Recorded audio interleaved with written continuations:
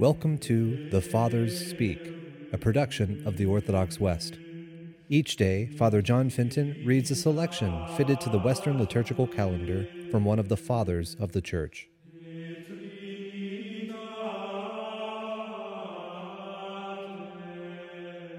On this, the feast of St. Peter's Chains, let us listen to a portion of a homily by our Father among the Saints, Augustine.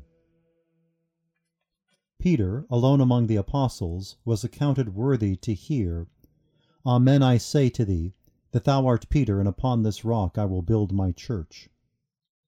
Worthy indeed was he to be the foundation stone, the supporting pillar, the key to the kingdom, in building up the peoples into the house of God.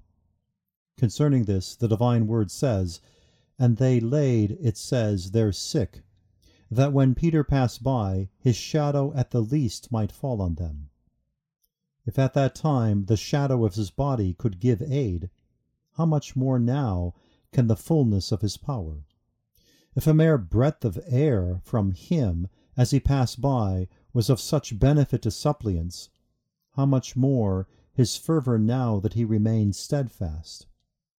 With good reason is the iron of those penal chains held throughout all the churches of Christ to be more precious than gold.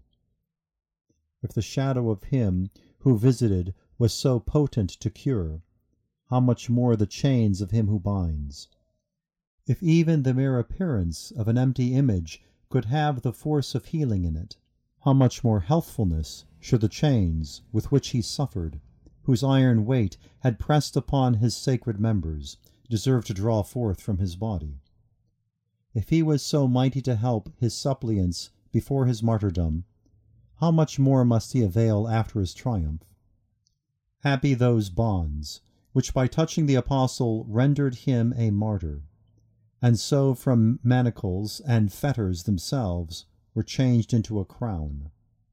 Happy chains, which brought their prisoner even unto the cross of Christ, not so much for condemnation as for consecration.